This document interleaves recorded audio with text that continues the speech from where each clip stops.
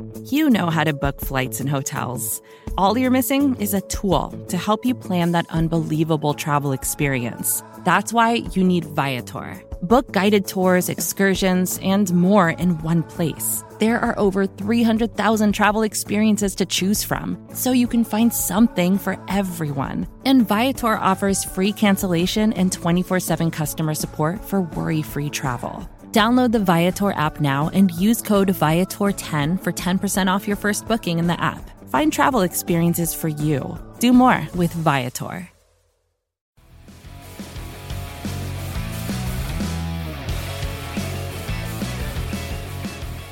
What's going on, Bears fans, and welcome back to Bear With Me, a Chicago Bears podcast hosted by yours truly, Robert Schmitz, right here on the Windy City Gridiron podcasting channel. And I'm here with Brandon Robinson, no JB today, as we're here after Senior Bowl Day 2, and unfortunately, this is apparently the last day we're going to actually get to report on practice because rain in the area, which it was rainy today, let me tell you, is going to move practice tomorrow inside. So, Brandon, I'm sure you and I will cook something up. God knows we're here till Friday.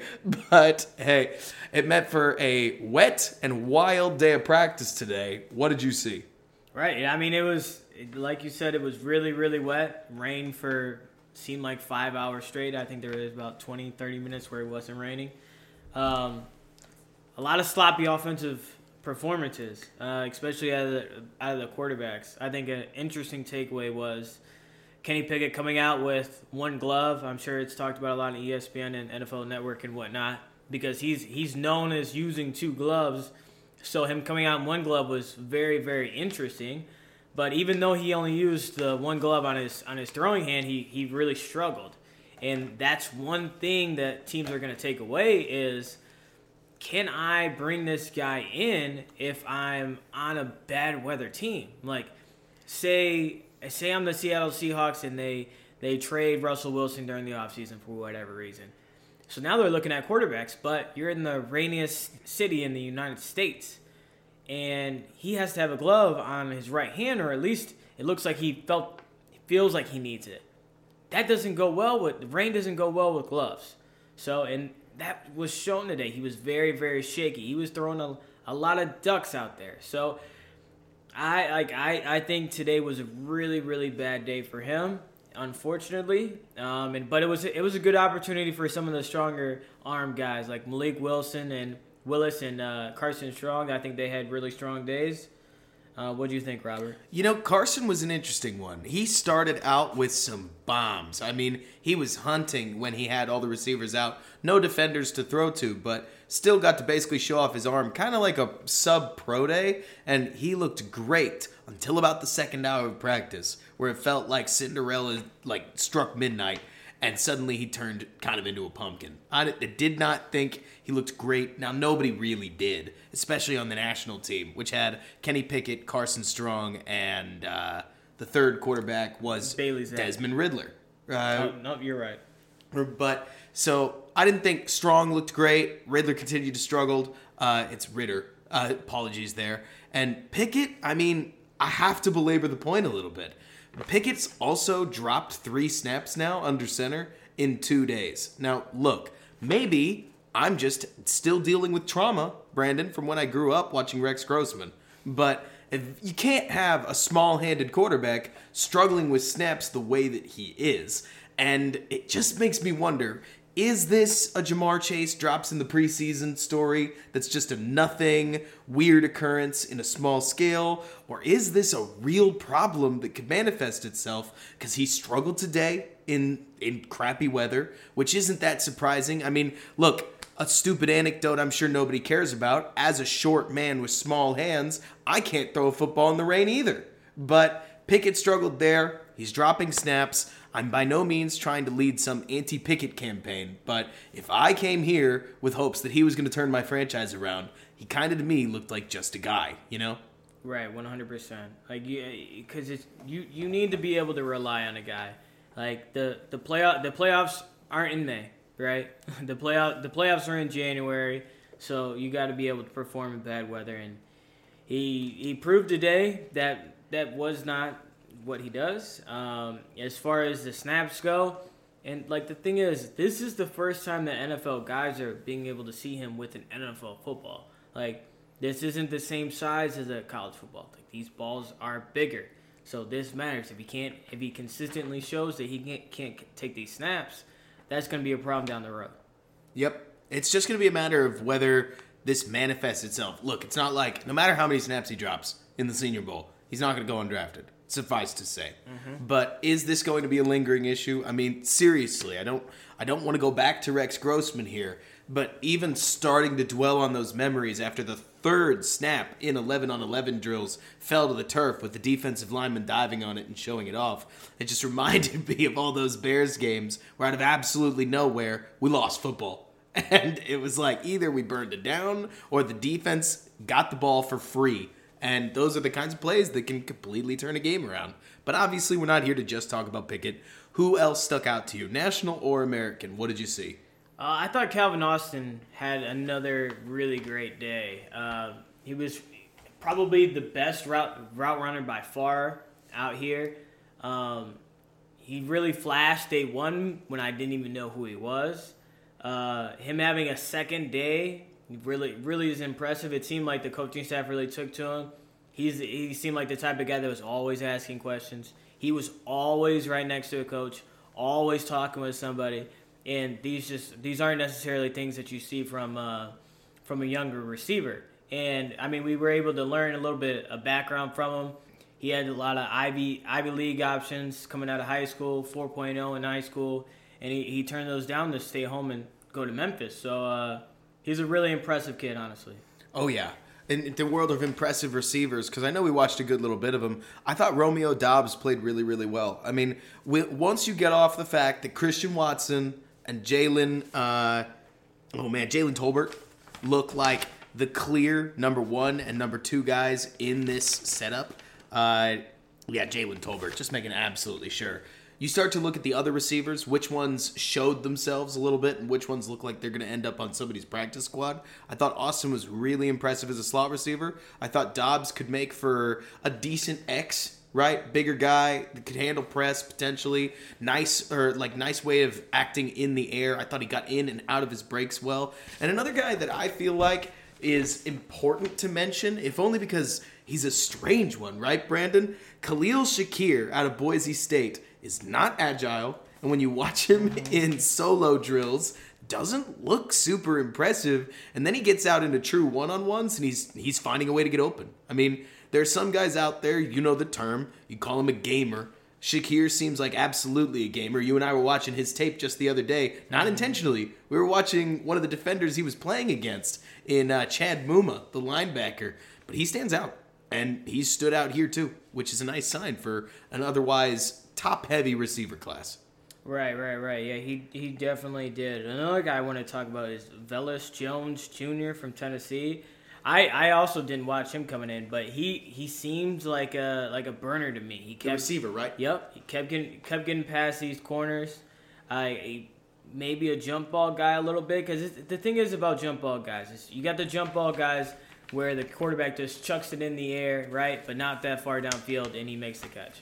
But there's a difference between where the ball's being thrown 50 yards downfield and you have to use your body control to make those catches. Because that's a lot tougher in my opinion.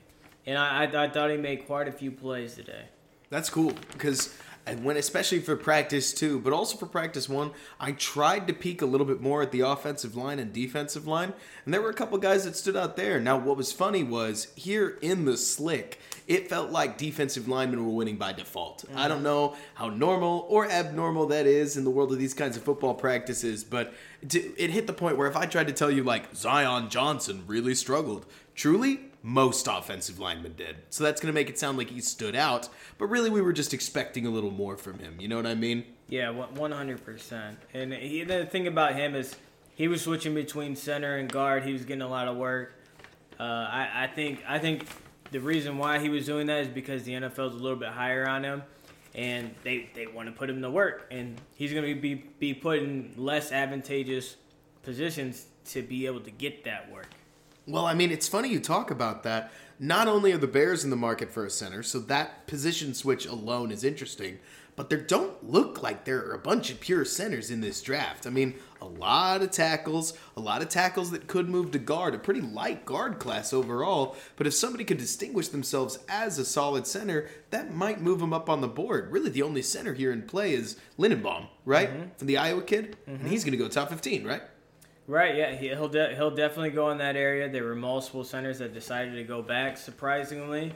You thought that maybe going from last year to this year, a lot of guys came back just because of the COVID year, and you had a little bit of a shorter year. But for guys to go back again this year, it was quite surprising. I know the NIL deals probably have a lot to do with that, just because now they're able to make money and they're not going back for free. But yeah, I think the interior offensive line is a little bit weaker in this year's class. A little bit weaker for sure, but hey, if we were going to talk about some strong interior candidates, I know one that comes to mind is, let me get his name right, it's Salyer. You have the roster sheet, as a matter of fact. Thank you for taking that from me, but it is Jamari Salyer out of Georgia. He wore number 68 today, and that guy is a tank on the inside. Not a lot of lateral movement, played tackle at Georgia, for those of you film heads that want to go take a look at it, but gosh, he was stout. He got all those one-on-one reps there at the end of the game, and he just stuck his man consistently. I was really impressed with him in the interior, and I'm curious to what he would look like, especially in a scheme where he can just drive block like crazy. Right, yeah, I actually thought he struggled a little bit yesterday, but it was interesting to see him bounce back today. And then at the end of the practice, what the Lions coaching staff has done so far is they'll take the best offensive lineman versus the best defensive lineman and see who wins. And today it was Salyer. Like he was the one that really stood out for their team. So that says a lot about him, that he's able to improve, because that's what you want out of these guys being coached by NFL guys. Like, you want to see improvement day to day, and right. He was the one that did the most, probably. And especially in that weak guard class, if he can show himself out to be really, really good and a potential difference maker there, that's going to push him up the boards. Now, Brandon, I hate to get off track, especially since you and I talked about how this is going to be a shorter show, but I'm going to show you this tweet. I'm going to read it to our audience. Adam Schefter just tweeted, "We are truly doing this live, folks, that Jim Harbaugh called Michigan today to inform the school that, despite interviewing with the Vikings, he'll be returning to school for the 2022 season." So I feel like as things were heating up between Michigan and, the Vikings and Jim Harbaugh, that was becoming something to certainly look at, especially given all the Chicago Harbaugh drama that had led into the head coaching search. But looks like the Vikings are going to remain without a head coach, at least for the next couple days, and Jim Harbaugh is not going to become an NFL head coach anytime soon. Kind of crazy. Right, yeah, it seemed like he had a lot of interest in these NFL jobs. It just didn't seem like the NFL was as high on Jim Harbaugh as Jim Harbaugh is on Jim Harbaugh.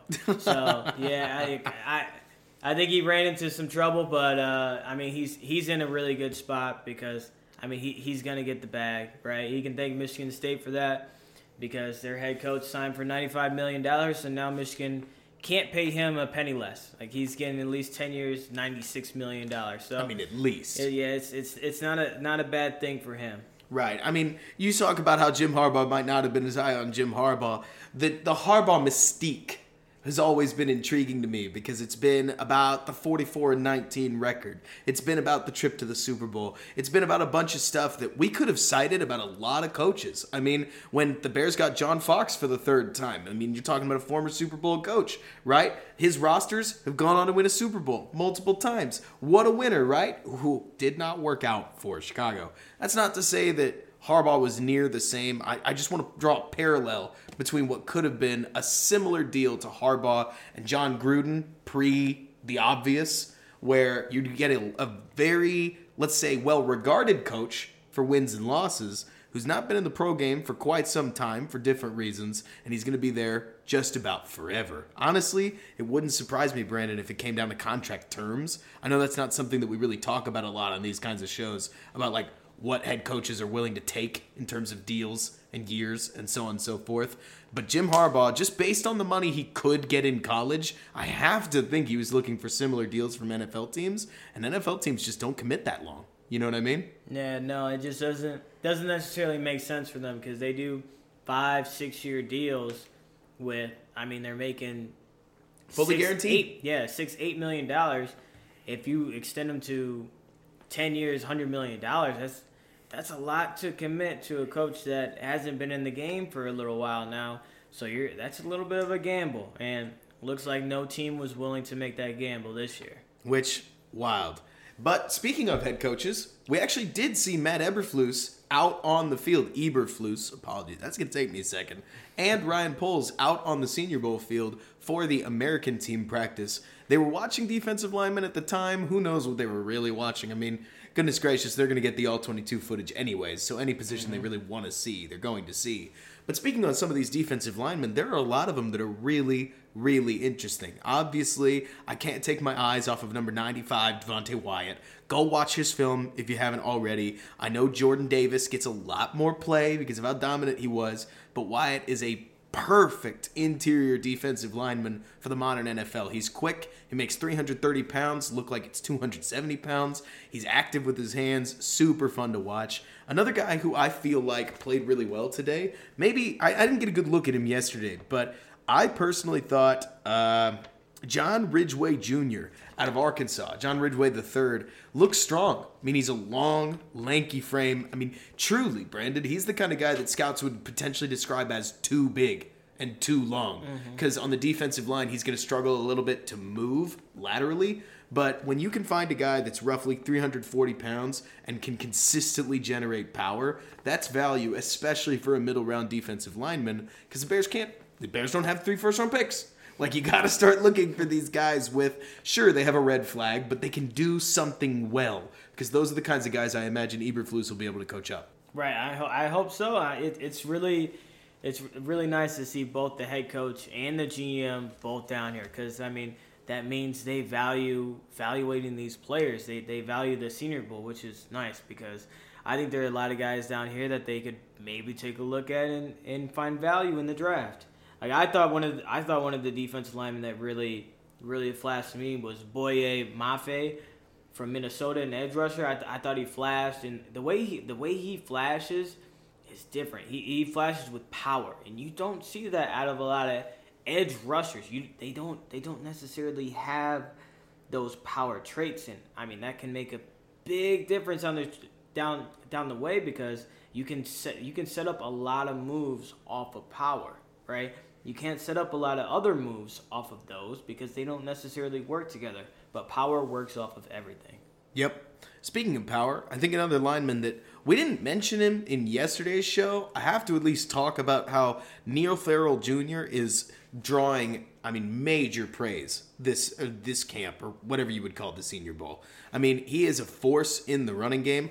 I still don't personally think he offers a ton in terms of pass rush, but the big defensive tackle from number 92 not only had a great day yesterday in one-on-one drills, but I got the chance to go to the media breakfast this morning, Brandon, where we got to talk to some of the players. I talked to tackle Max Markham and also talked to Devontae Wyatt. Both of them, when asked about peers that were impressing, cited, quote-unquote, that guy from LSU. So Neil Farrell's definitely a name to watch that I came in, I don't want to say low on him, but if he can improve as a pass rusher and show that he's more than just a run stuffer, or even show, honestly, that he's just a run stuffer but really, really good at it, he could also be some major value in the later rounds.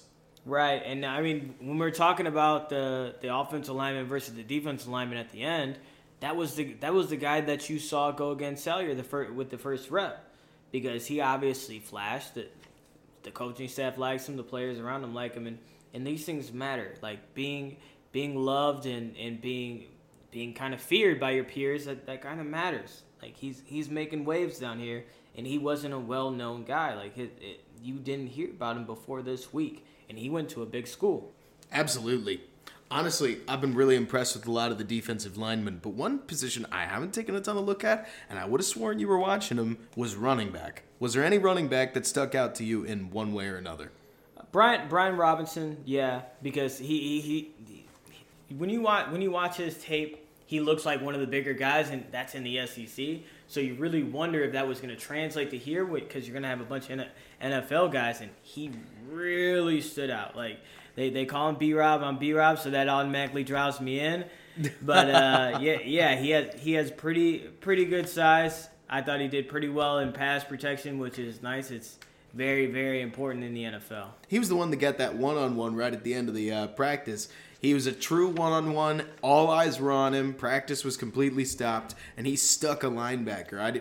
It was raining so hard that my notepad was just going to be completely useless. So I don't remember what it was or like who it was. But they did some pretty vicious pass blocking drills, and he was one of the guys I did catch standing out. Right, and I mean, most running backs, I know myself when I played running back, I hated pass protection against linebackers because they're just running at you full speed, and you basically just have to absorb it. But when you have a guy his size, he's the same size as these linebackers, if not bigger, so he's not scared of these guys at all. You can tell that just by the way he blocks. He blocks with confidence. He blocks with power. He's not scared of these guys at all. You got to love it.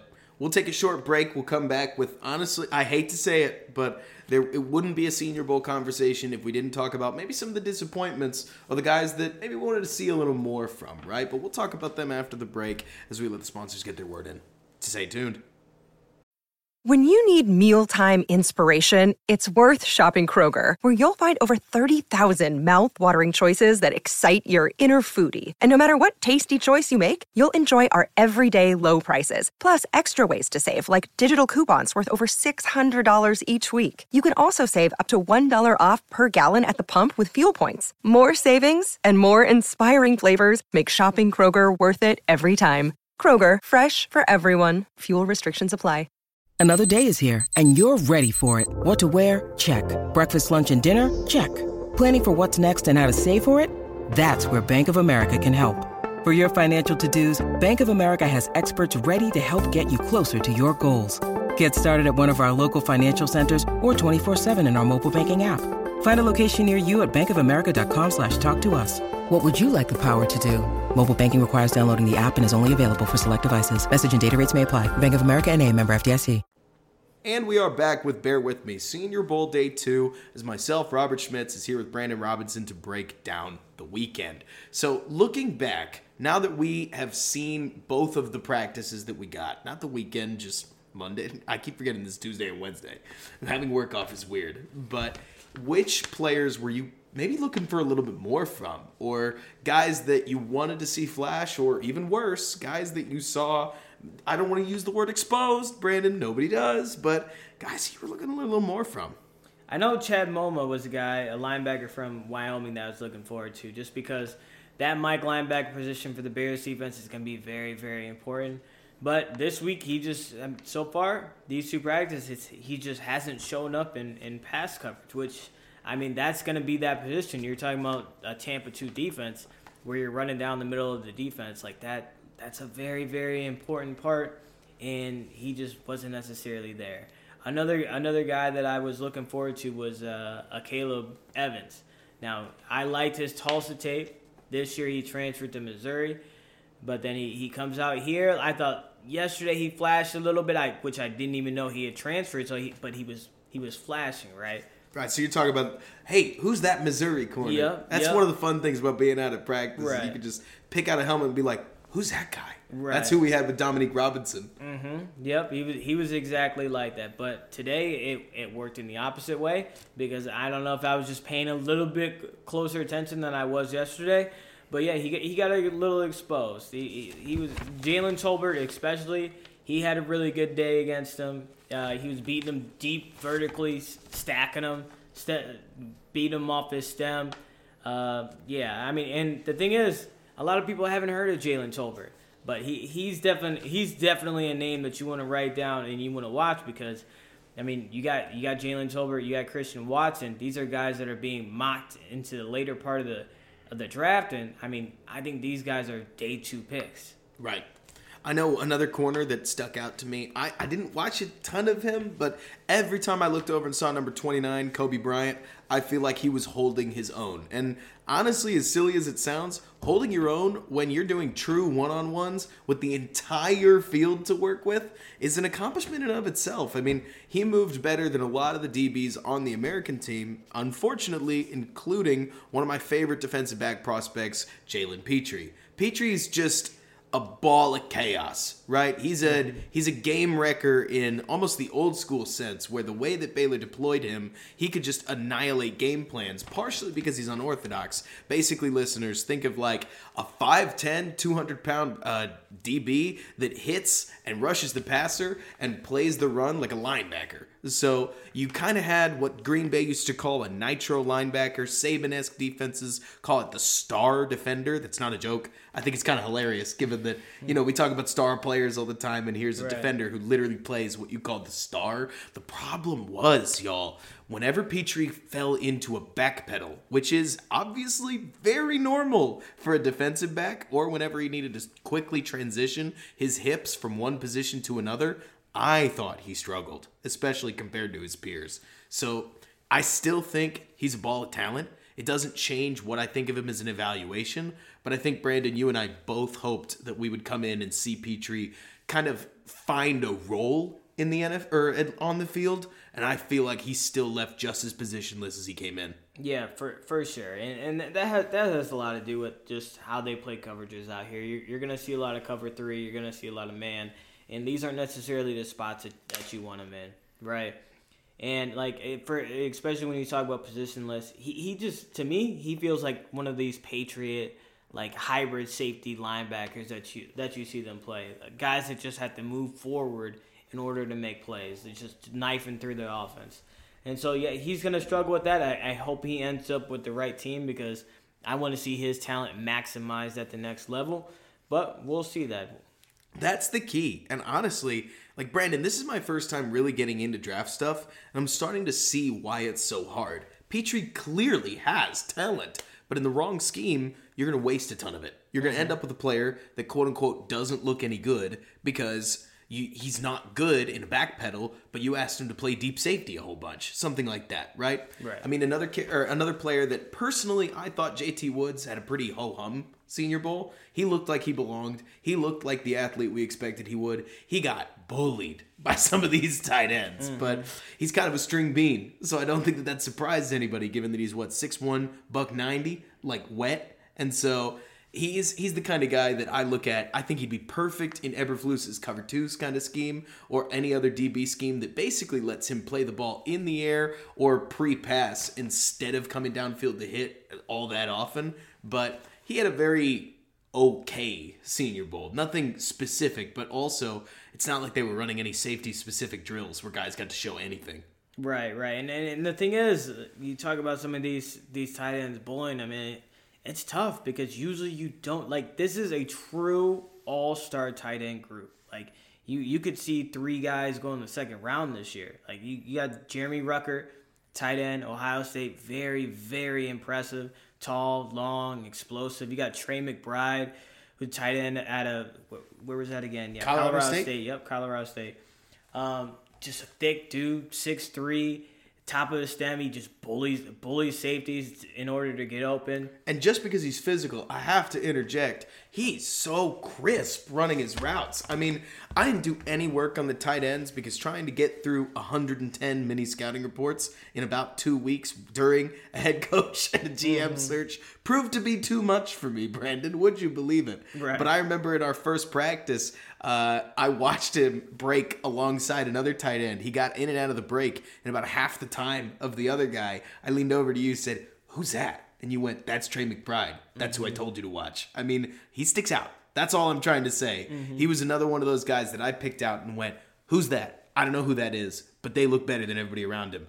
Trey McBride is going to be really interesting to see because he's 6'3", 6'4". He's not big in the scale of tight ends. And his arms aren't particularly long either. So will he fall because he's a receiver that's going to be, I don't know, I wouldn't say he's going to struggle to block, but you're not going to want him in an ISO situation against Khalil Mack. Or are they going to see his just super gifted receiving ability and push him up their board anyways? Right. He reminds me of a guy, Harrison Bryant. He went to Florida International, ended up with the Browns. A lot of people weren't as high on him because he was a shorter dude with really, really short arms, even a lot shorter than Trey McBride. But I mean, when you got guys that are just really tremendous route runners at the tight end position, they'll flash. They just need time. They need patience. They need to be able to develop. Mm-hmm. Was there anybody else that disappointed you? Because I know two guys that come to mind. I wanted to see more out of Darion Kendrick. I don't feel like he looked like the stud that he looks like on tape. Roger McCreary got hurt. Other than that, he was actually really impressive. He doesn't make my disappointment list, that's for sure. But hopefully that's not a problematic injury, and hopefully Devontae Wyatt's isn't either, because I know he limped off the field at one point due to an ankle twinge of some kind. But two other guys that come to mind were the Kentucky kid, the really, really big one that basically can't play offensive line. I hate being so frank about it, but he did not look good. I thought Falele, for as big as he is, got fillet-laid, where he got knifed through pretty good, especially by faster edge rushers. Honestly, there were a lot of these offensive linemen and offensive tackles in particular, where if you had a Senior Bowl like Max Mitchell did out of Louisiana, where you were good sometimes and other times you got beat, you were coming out better than some of these guys. You know? Right, yeah. This is one of the settings where if you're one of these offensive tackles, you're kind of put on an island. And that's not the case necessarily in game, but these talent evaluators want to isolate to see how you do against better competition. And so a lot of guys like Falele, and they're going to get a little exposed. Like this isn't the best place for him to show his talents, but it's a place where he's going to be able to develop, right? So hopefully he was able to learn from some of his mistakes and grow this week, because that's the most important thing. Mm-hmm. Anybody else that stuck out to you? I know as the Bears go through trying to hunt for a good quality Mike linebacker, I mean, look, I didn't get a great look at the linebackers, so I won't pretend I did, but whenever I peeked over, Brandon, I'm not saying we should start doing a free agency preview, but I don't know if this guy's there in the draft, at least where the Bears are going to be looking. Yeah, no, it was this linebacker class here isn't the best. Like Channing Tindall is probably the best guy here as far as projections go, and he's just not really it to me. He's a little bit he's fast, but he isn't necessarily like smart. He doesn't know where he's going in zones. You can't necessarily see his speed on the field because he's not always in the right spots. So I think this linebacker class specifically is lacking, unless you're looking at the top of the class when you're talking about Nakobe Dean, because you're talking about the baller also from Georgia. Mm-hmm. One guy that I know we saw flash on the defensive line that, as we go to wrap up here, so get your final thoughts ready, that I'd be remiss if I didn't say on behalf of JB, but the guy he talked about yesterday, number 91 out of UCLA, Otito Ogbonnia, I thought he flashed again today. Looks like both a solid run stuffer and a solid pass rusher. Again, we're talking about true ISO scenarios, things you won't get in the NFL, where not only do you have to win, but you have to win really fast or the quarterback gets rid of the ball in modern day football. But even still, you want to see talent wherever you can see talent, and I thought Ogbonnia showed it. Right, yeah, definitely. He was one of the guys that flashed as well. He was, I mean, again, like this interior offensive line isn't that great, but I mean, if you get these D linemen flashing, that's a good thing, because the thing is about D linemen is it's hard to get good pass rush reps, right? Because it's hard for them to string together moves. A lot of guys, you just want them to have one good move, right? And so, I mean, if they can develop that down here and have that one move and translate it to the NFL, that's a very good thing. Mm-hmm. As far as, like, I think we need to talk more about Roger McCreary, because I didn't think we talked about him enough yesterday. He wasn't a guy that I was necessarily expecting to flash down here, but he was really, really sticky in coverage yesterday. I thought he flashed a lot more than Darion Kendrick. And when I was watching film, it was honestly the opposite. I thought Darion Kendrick was gonna have a big week this week, and apparently that just wasn't true. He didn't have the best week, and Roger McCreary was very, very good yesterday. he didn't make it through a full practice today, but hopefully he's out there tomorrow. Look, where I get lost, and I'll defer to you because you're the DB guy. You're the guy I ask for most DB questions, is does the tape matter a little more than what we see in an all-star practice for CBs? Because Darion Kendrick, I know, looks like a particularly talented zone corner. So the way he's playing, right, the way he goes about these individual reps doesn't mirror what happens at the Senior Bowl. Like the situations that he's put in at Georgia are just not the same. Whereas McCreary, I feel like, mostly played off man. So a lot of the things that he did here at the Senior Bowl, even in one-on-ones, more closely mirrored the way he actually played defense on the week-to-week. Does that matter at all in these kinds of scenarios? No, that's definitely a very, very good point, because a lot of the reps you're going to see out of Darion Kendrick down here, you're not going to be able to match those to his tape at Georgia.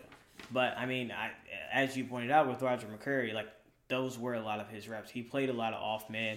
He played some press. I thought he lacked a little bit in press on film, but it seemed he was pretty good in press down here. So, I mean, maybe he's gotten better. Maybe he's developed his press, because that's a very good thing. I know a lot of people were talking about his arm length, but to me, his arm length didn't show up at all down here. Right. If there's anything with McCreary that I found particularly interesting, he seemed like he lined up, honestly, like in slot corner in a lot of the 11-on-11s. I don't quite know what he's going for there, because he's projected way too high not to be playing outside corner. So I don't know. I mean, maybe he's a guy that's, since he's at the Senior Bowl, right, and he doesn't feel like he's got much to lose, it's just showing that he's got even more versatility, especially in a day and age where the more corners you can get, the better. I mean, a lot of these NFL scenarios, as they keep doing what they've been doing for almost a decade now and kicking some of their best weapons inside, you need a nickel corner, or else you've got Duke Shelley going up against Devontae Adams, and that's just not going to work. Right? Right, yeah. I think a lot of that had to do with is the length concerns. So, like, your smaller guys are usually going to be put in the inside for slot. So I think a lot of people had concerns there, and so they wanted to see him play slot. And I think he played admirably in the slot and on the outside this week. So that hats off to him, because, I mean, at the end of the day, you want your best three corners out there. So if he offers that versatility to where you're able to have two good outside guys and maybe move him on the inside, that's never a bad thing. Also, we'd be remiss if we didn't at least close the show talking about the quarterbacks that we saw here on the national side, or the American side. I keep getting those two mixed up. But Malik Willis, to me, continued to look like the standout best quarterback in this class. I mean, especially with Kenny Pickett on the other side. Malik didn't look fazed by the rain, which I think matters, right? He still looked, again, like we said in yesterday's podcast, exactly as randomly, totally inaccurate as he did last time. I mean, the funny thing with Malik Willis, listener, is that on about 70% of Willis's passes, he completes them with beautiful touch or fastballs. We saw him throw a lot of different balls today, and he can clearly make any throw you ask of him. It's just as if, Brandon, you're rolling two dice, and on a 7, it just totally misses. But if he can find a way to figure out whatever mechanical inconsistency is causing these, like, didn't hit the broadside of a barn moments, he would be electric wherever he lands. Yeah, you're talking about the highest of high upside quarterbacks, right? So I hope he's valued very, very high in the draft. I hope he goes to the right team, because he's definitely going to need patience, right? Because they need to figure out his mechanics, because the ball continues to sail on him. It sailed on him this week, but I mean, when you're talking about upside and projection, he has all of it.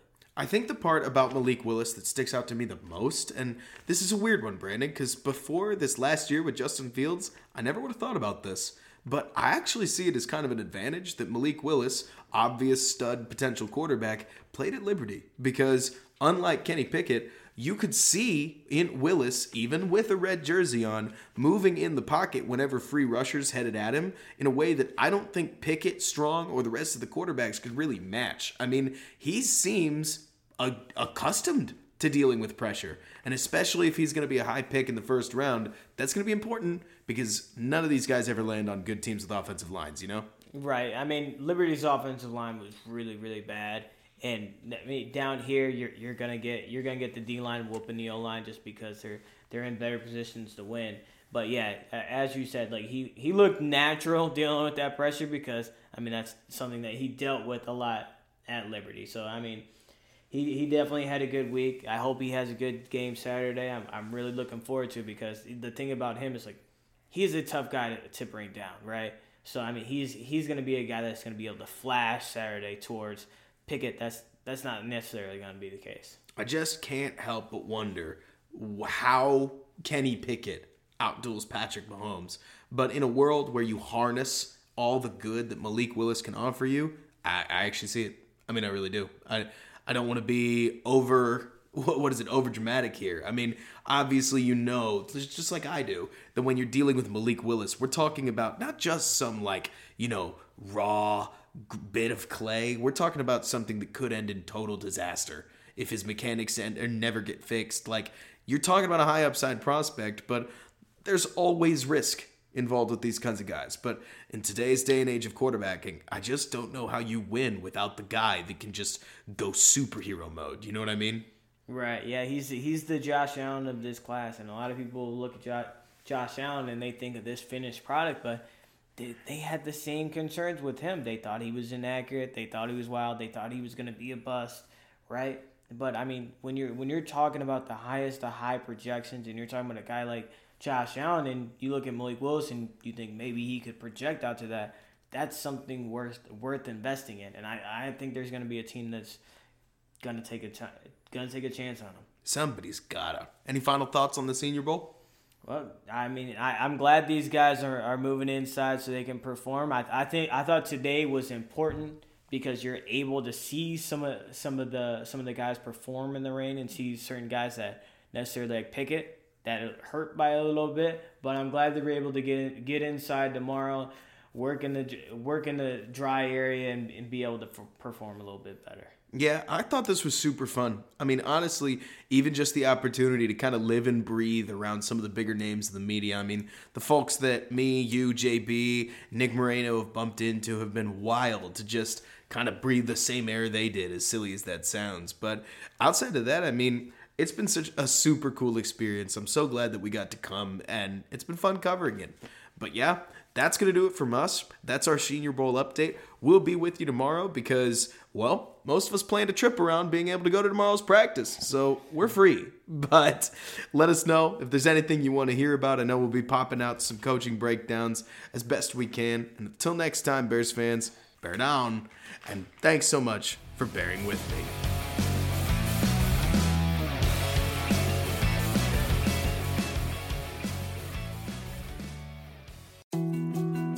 More to-dos, less time, and an infinite number of tools to keep track of.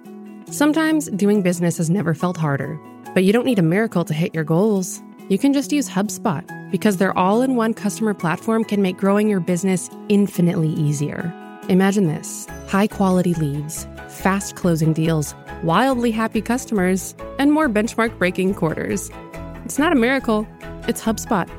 Visit HubSpot.com to get started today.